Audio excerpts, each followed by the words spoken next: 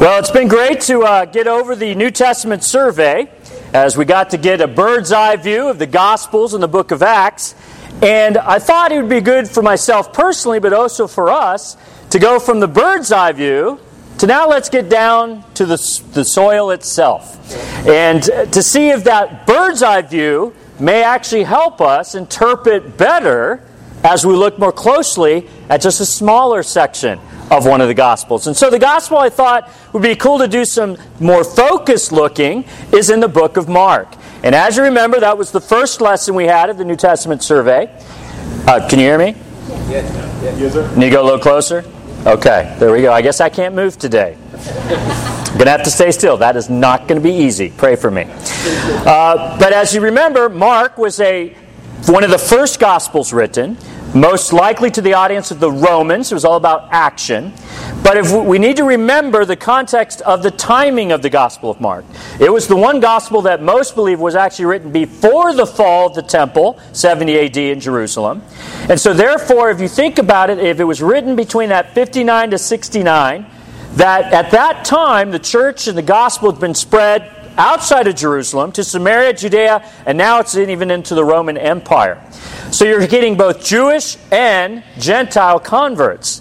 But at the same time, as we're approaching the destruction of the temple, we're also facing a lot of persecution. And so when you think about Mark is writing that gospel for that audience. He's writing to a church that is now both Gentile and Jewish, and it's facing persecution for the message that they're giving. So he's going to choose stories and even interpretations that aren't just reflecting back at the time with Jesus, but how would what Jesus said apply to them right now? And that's going to help us more correctly interpret what is meant by some of the things that Mark includes. And I want to look at a parable that we have all heard many messages on. I've done many messages on them, but I have to say I learned some new stuff as I come from the bird's eye view of the gospel down to the soil. Technically, that's the parable. The parable of the sower, which I actually think the name should be changed to the parable of the hearers. It's not really about the sower.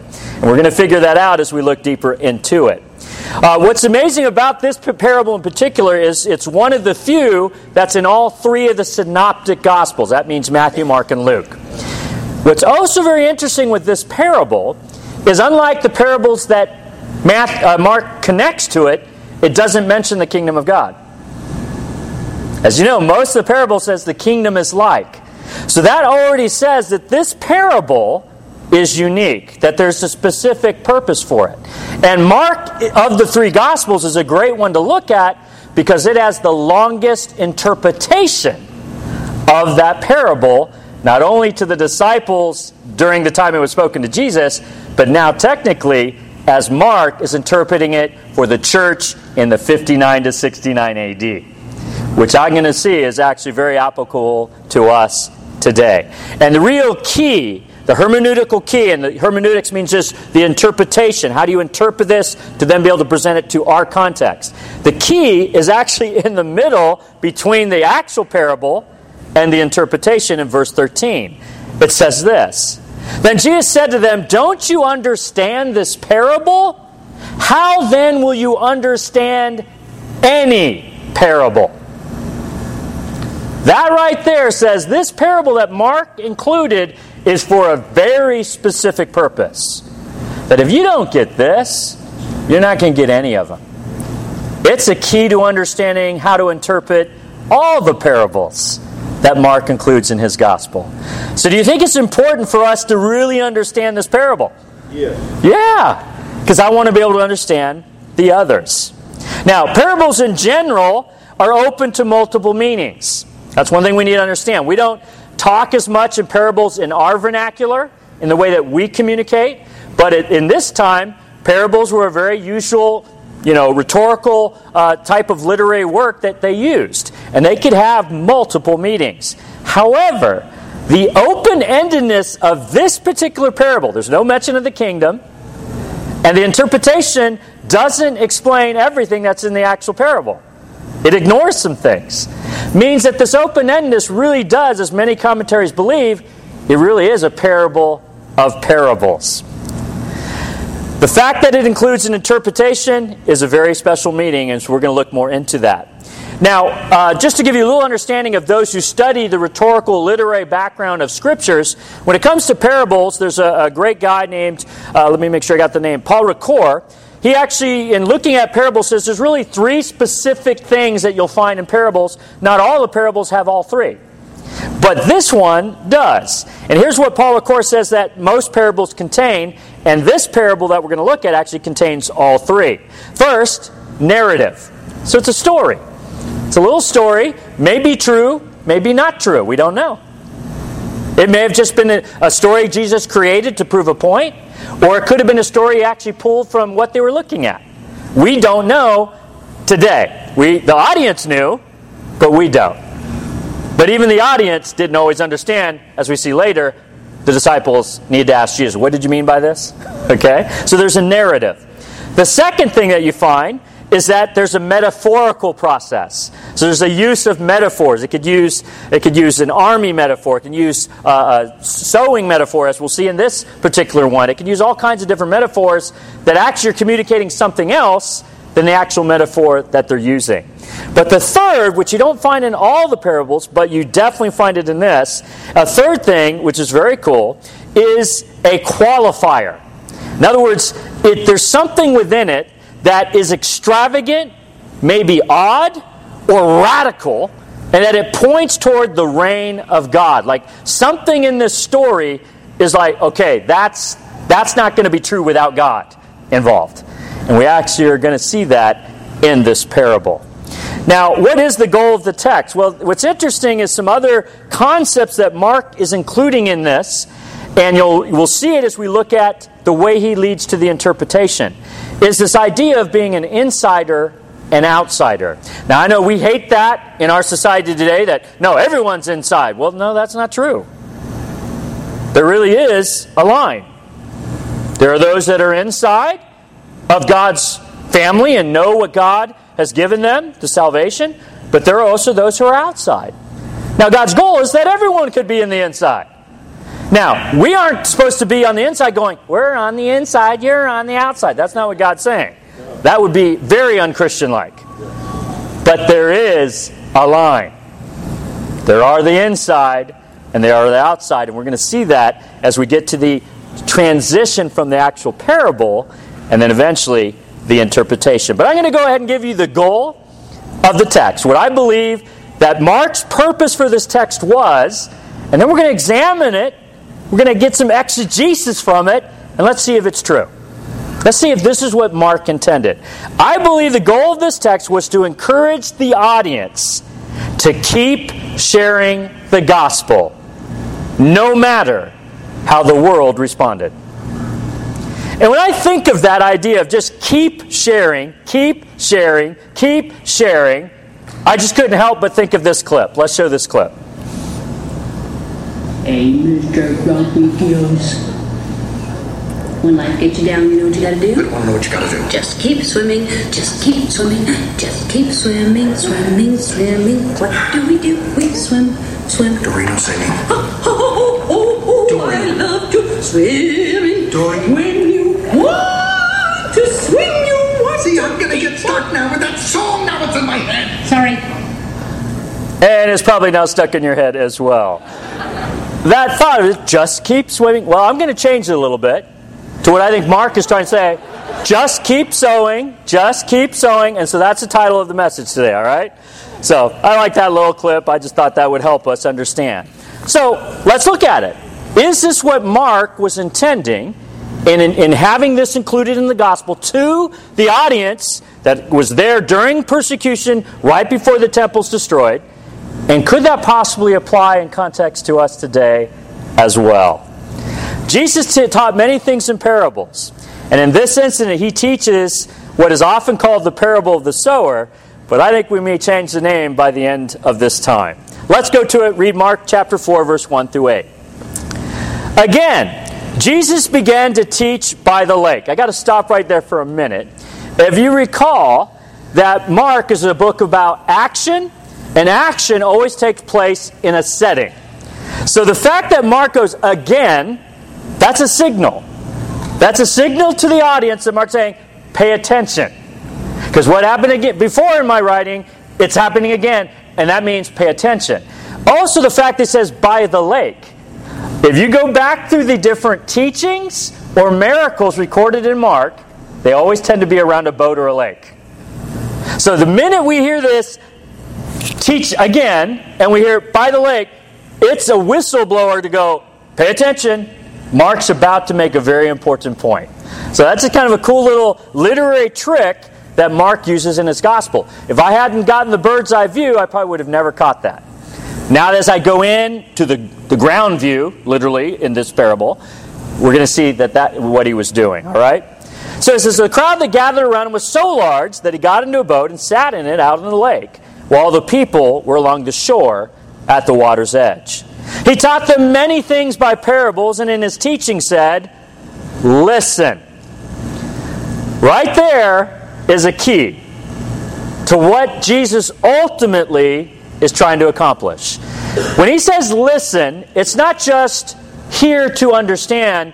It means listen to what you need to obey. It's a command. It's an imperative. It's an exhortation. Listen. As we get to the interpretation, you're going to realize Jesus was giving them the clue to how to interpret right there in that command. A farmer went out to sow his seed.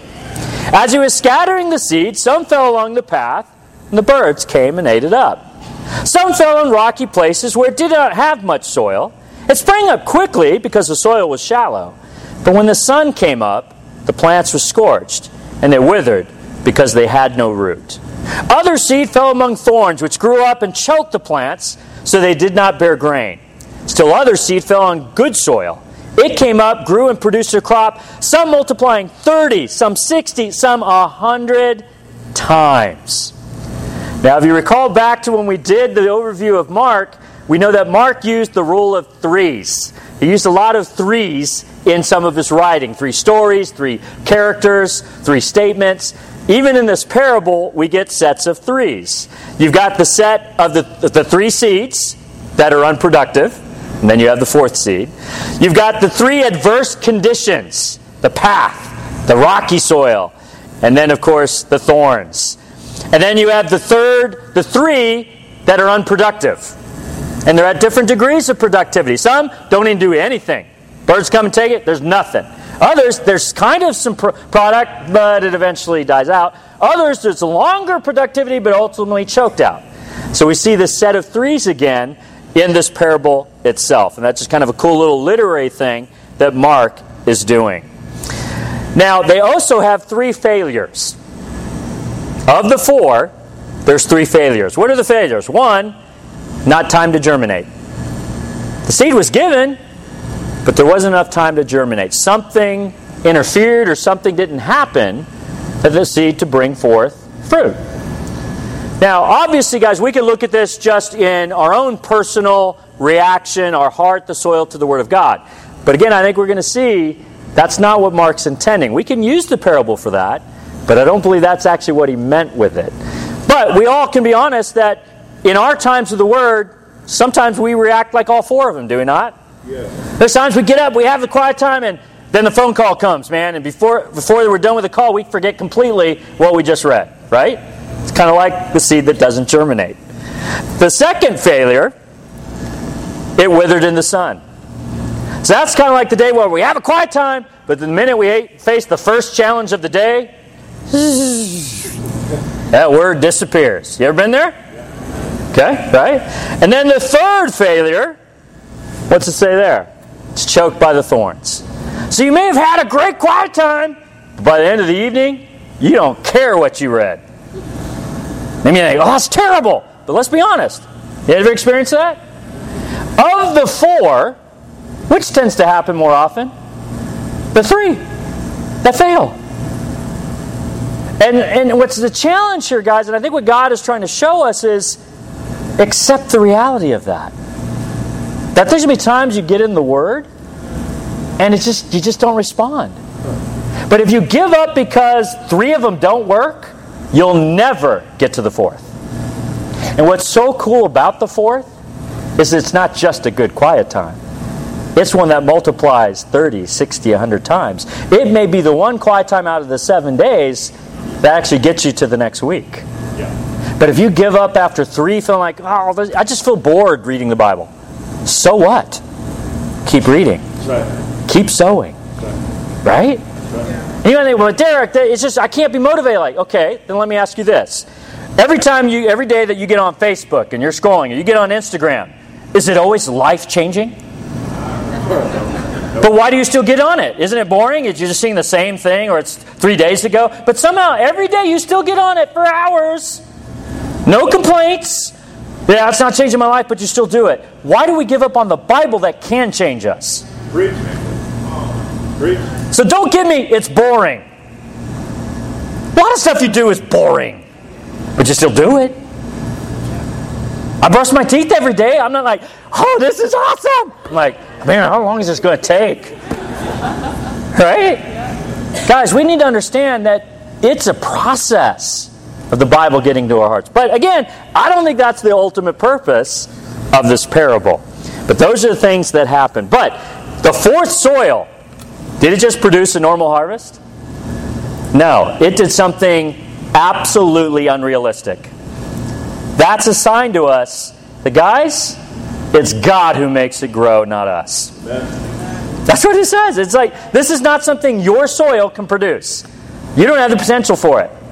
Your soil can easily produce the other 3. But the fourth one, you can't produce it, only God can. Now here's another cool thing about this, because all of us who really do have evangelism on our heart, that we really do want to make a difference, that we want to make disciples of all nations, this is actually talking about God planting the seed. Look at his track record. 3 out of the 4 are failures. So when we're sowing and it feels like there's nothing, should we get discouraged? No. At least 3 out of 4 is failures. Should we be surprised that we may be having some failures with our sowing? But I'll be honest, I get discouraged by those 3 failures, and I never keep sowing to get the 4th. I've realized that even in my own neighborhood. We've had opportunities, we've had a few people over, then they move, then you try to get in there with the people that move in, and that doesn't really go well. And I'll be honest, I've had to judge myself and realize, man, I haven't kept sowing. I've actually allowed those failures to discourage me a little bit. And what actually revealed it wasn't me actually being aware of it. It's finding out that a family was moving down the street and going, oh, why haven't we done anything before they moved in? It convicted me. And it also showed me, like, maybe God's saying, Derek, you never meant to do it alone. You need this family to move in, and now work together. But I had to examine myself. You know, I love sermons where I can preach from my strength. I'm not preaching from my strength today. I'm preaching from my weakness. But I'm still going to preach it because I got to obey it too. But now I'm excited about this family moving down the street because now I got a partner. And we're going to go after our neighborhood. I'm going to start believing again. I got to keep sowing. But I too, guys, got discouraged by the 3 that seemed like it didn't bear any fruit. That's why we need to share with each other what God is doing. I was so encouraged by the Carters. Here's the Carters having a young baby. He got a job where he travels a lot. And yet, they sowed in their neighborhood. And they brought a neighbor to the church who's now your brother in Christ with Hendricks. Man, that's so inspiring to me. And I actually heard that they've been having some Bible talks talking about how to be good at sowing in the neighborhood. And I heard it's phenomenal. So if you feel like your neighborhood's not doing well, talk to them. Okay? I think they got some clues that can help us out. But guys, we need to just keep on sowing. Because if we do, one of the 4 is going to be miraculous. I mean, think of it this way. Maybe your whole Christian life, you only help one person become a disciple. Okay? But what if that one ends up being a leader of a church planting that converts thousands? Where you can convert 10 in your whole lifetime, and that's it. In other words, who cares the number? Just keep sowing. And that's what's exciting. Or which one of your kids, because of your faithfulness, even when your kids were not interested, but eventually come around, might be our future youth and family ministers? Yeah. And impact thousands of kids. Yeah. That's why we got to keep sowing, because we don't know. 3 out of the 4, though, guys, just be prepared. It may not be what you like. But if we keep sowing, God is telling us, just wait. That 4th time will be miraculous. And I think it's meant to be so that we never take credit. So we know that was God. So I'm waiting to hear some more God stories in 2018. I hope it's in our neighborhood. Amen? Pray for me. So the focus we see is not really the seed, and it's not even really the soil. It's the merging of the seed and the soil. That's the actual focus. Because the seed and the sowing was done the same to all 4. Right? He did the same thing with all 4. The 4th one changed. Why? Because of how the soil responded to the seed. How it heard the word. I think this is a parable of the hearers, not a parable of the sower. Are we listening? Remember Jesus' command. Listen. Teens, you're about to go to teen camp. How's your heart going to respond to the word? Because that's what this parable is focusing on. It's not focusing on the seed. It's not focusing on the soil by itself. It's focusing on what happens when the seed and soil do what they're meant to do. Something miraculous can happen. So how do we know this is really about listening? Why do we think Mark wrote this to just encourage the church to keep on sowing? Because now let's move into the transition of what's going to take place. Because if you're really listening, then you're going to learn the secrets of the kingdom. Don't keep that to yourself. See, he goes on next and talks about the insider is going to know what is meant. Look at this in Mark chapter 4, verse 9.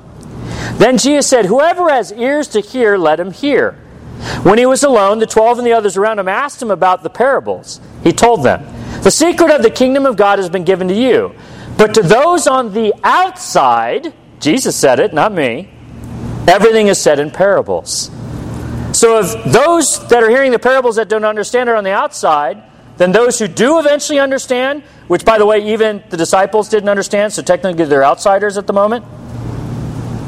But the only way to become insiders is to be with Jesus. Being in the crowd won't make you an insider. They were in the crowd. They were close to Jesus. But until you actually follow Jesus daily and not just on a Sunday, because he shared this like a Sunday sermon, right? And then people left.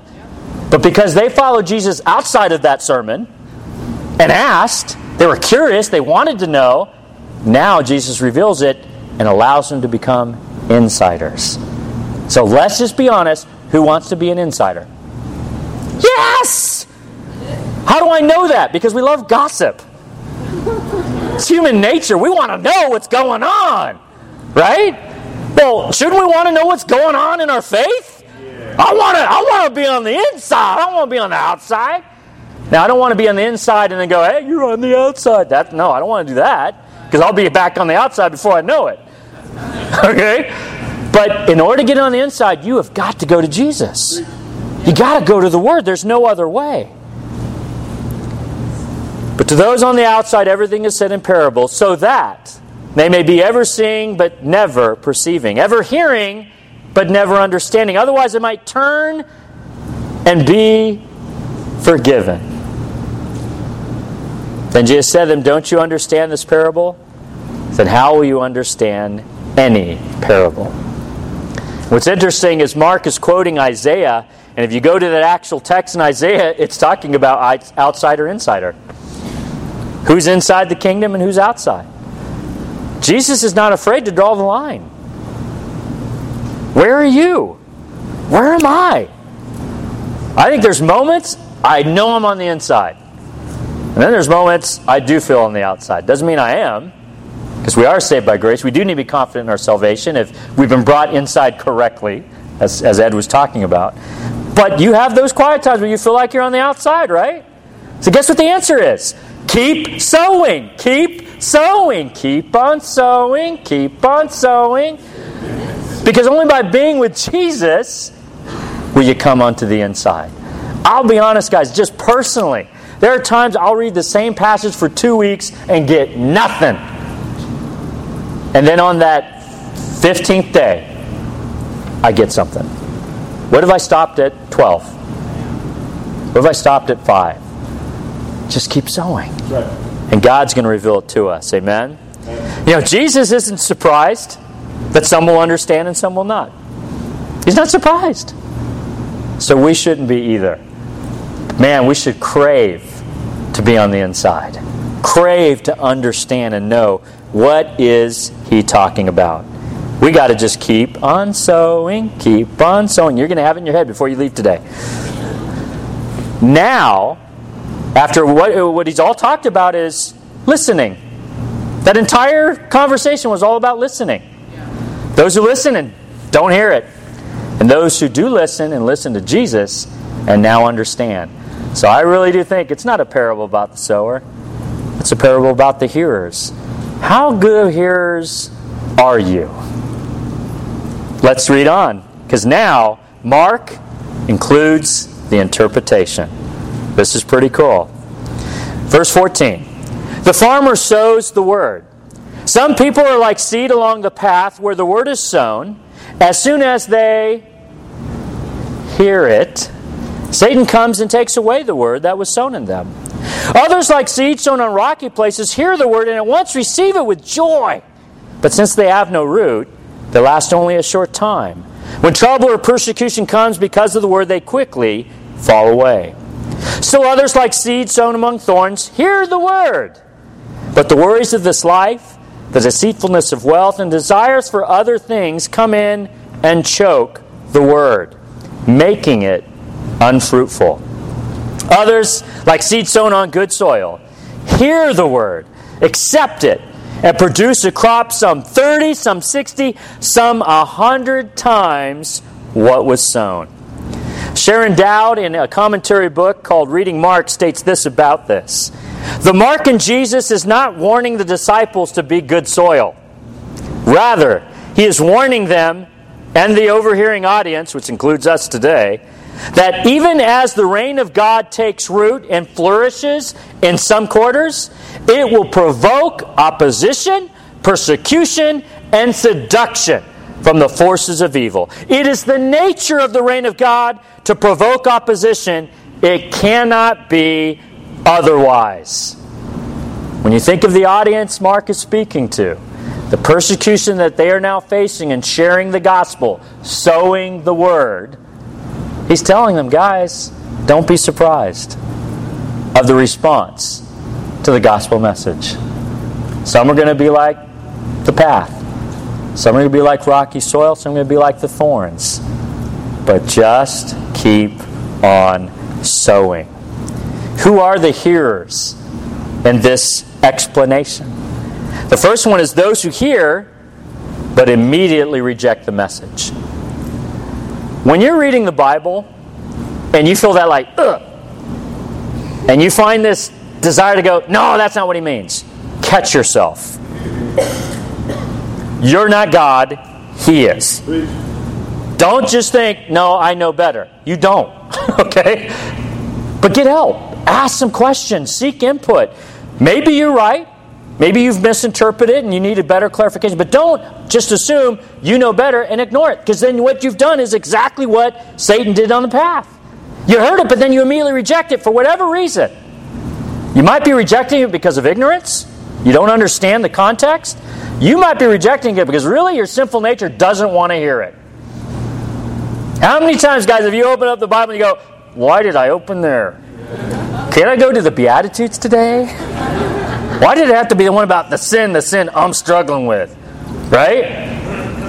That's why it's always funny when I get texts of scriptures. I'm like, did they know? Like, how'd they, like, that's a really obscure scripture. Like, do they know? Have you ever had that? Sometimes they send me like, what are you talking about? Like, do you have any idea how that comes across? And like, oh, I'm so sorry, bro. I didn't know that. Yeah, well, think about it. You know? But guys, are we just rejecting immediately? What kind of hearer are you? Those who hear gladly, but not persistently. You have those quick moments in your quiet time, or the quick moment where you're sharing the faith, but you're not persistent in sowing it. And that's something I had to really look at is, to be honest, with some of my neighbors, I just haven't loved them long enough. We had those little joyful moments, but when I saw that they weren't really open right now, I kind of gave up too soon. And I need to go back. I need to go back and engage. I got to change in that area. How about those who hear many conflicting voices along with the gospel? That's why, guys, Jesus went away to a solitary place when He connected with God. Do you ever try to have a quiet time while the kids are still in the house? While your email's beeping? Or your phone's calling? Like, guys, you really do need to get to a solitary place like Jesus. If you're wondering why Jesus was able to be so firm, do what He did. He got away from it to connect. Yeah, we somehow think I can still have all those things going and have a great time in the Word. Are you better than Jesus? He understood. I got to get out of here. I'm distracted. There's too many voices. That's why I just have to go on a prayer run or prayer walk. I got to get away from all the other voices so I can hear God. And I can hear my own voice before God. That's why it's good to pray out loud sometimes, because then you catch yourself, you're like, oh, God, boy, that was evil, what I just shared right there. How are we hearing? But then there's those who hear, receive, and act appropriately upon the gospel. And what comes from that kind of hearing? Miracles, joy, life transformation, and fruit. When you finally kept sowing, and someone's heart responds. Isn't that a great feeling? When you see it click in their eyes. That's what I got to keep going for. No matter how many eyes never click, I just got to keep sowing. Because there's someone out there, and I don't know who it is. I have to constantly remind myself, what if the person who invited me gave up before me? Because I know that it was challenging. The campus ministry that I was brought into, they were 4 girls and 1 guy for an entire year at Cal State Northridge. Nothing happened. Not a single baptism. I put myself in their shoes. How easy it would have been to just stop sowing. Yeah. But thank God she kept on sowing and she invited me out. And what happened from that point on, CSUN has a campus ministry ever since, and it's been crazy. And I got to be a part of that. And I got to add to that by sowing. And I had more people turn me down than then said yes. But man, I got to get back to that heart. We just need to keep on sowing. So I don't know about what you think. Do you think this parable is maybe what Mark intended it to be? It's not really about the seed. It's not really about our soil. It's about how the seed and soil come together. It's about how do we hear the Word of God.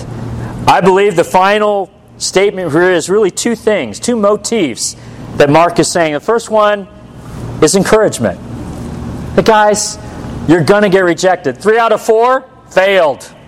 Even for the sower. But that one is going to be miraculous. That's encouragement for us to not give up. Maybe it's your family member who you've been praying for years. You've had all the good, the bad, and the ugly conversations, and you just threw your hands up. Keep on sowing. Don't give up. Maybe it's your neighbors. Maybe it's your coworkers. Maybe it's your classmates. We just got to keep on sowing. But there's also an exhortation motif. And it's just a simple word, guys. Listen. Listen to God's Word. Listen to the Spirit leading you as you sow that seed. Let us not forget, guys, that God made us an insider. Don't keep it to yourselves. We got to take what's inside to the outside. We don't need to bring people to the church. We got to bring church to the people. Oh, yeah. So my admonition, and I believe what Mark intended in this parable, just as they had to face the response to the gospel message, I think we too just need to keep on sowing, keep on sowing. Say it with me. Keep on sowing, keep on sowing, keep on sowing, and just get tired of that, and you'll blame me later for remembering it. So God, let's go to God in prayer as we take to heart the message. of, I believe, the parable of the hearers. God, we want to thank you for the Word. We thank you for the apostles like Mark, who wrote these stories down not only for the audience that he wrote them to, but that you've preserved and protected your Word so that even today, many, many years later, they're still applicable to us. God, I pray that no matter where our heart is right now in responding to your seed, we're not going to give up. We're not going to be discouraged. We're not going to close off our ears or our hearts. We're going to listen. We're going to embrace the encouragement that miracles are on their way. Help us to just keep on sowing. It's in Jesus' name we pray. Amen.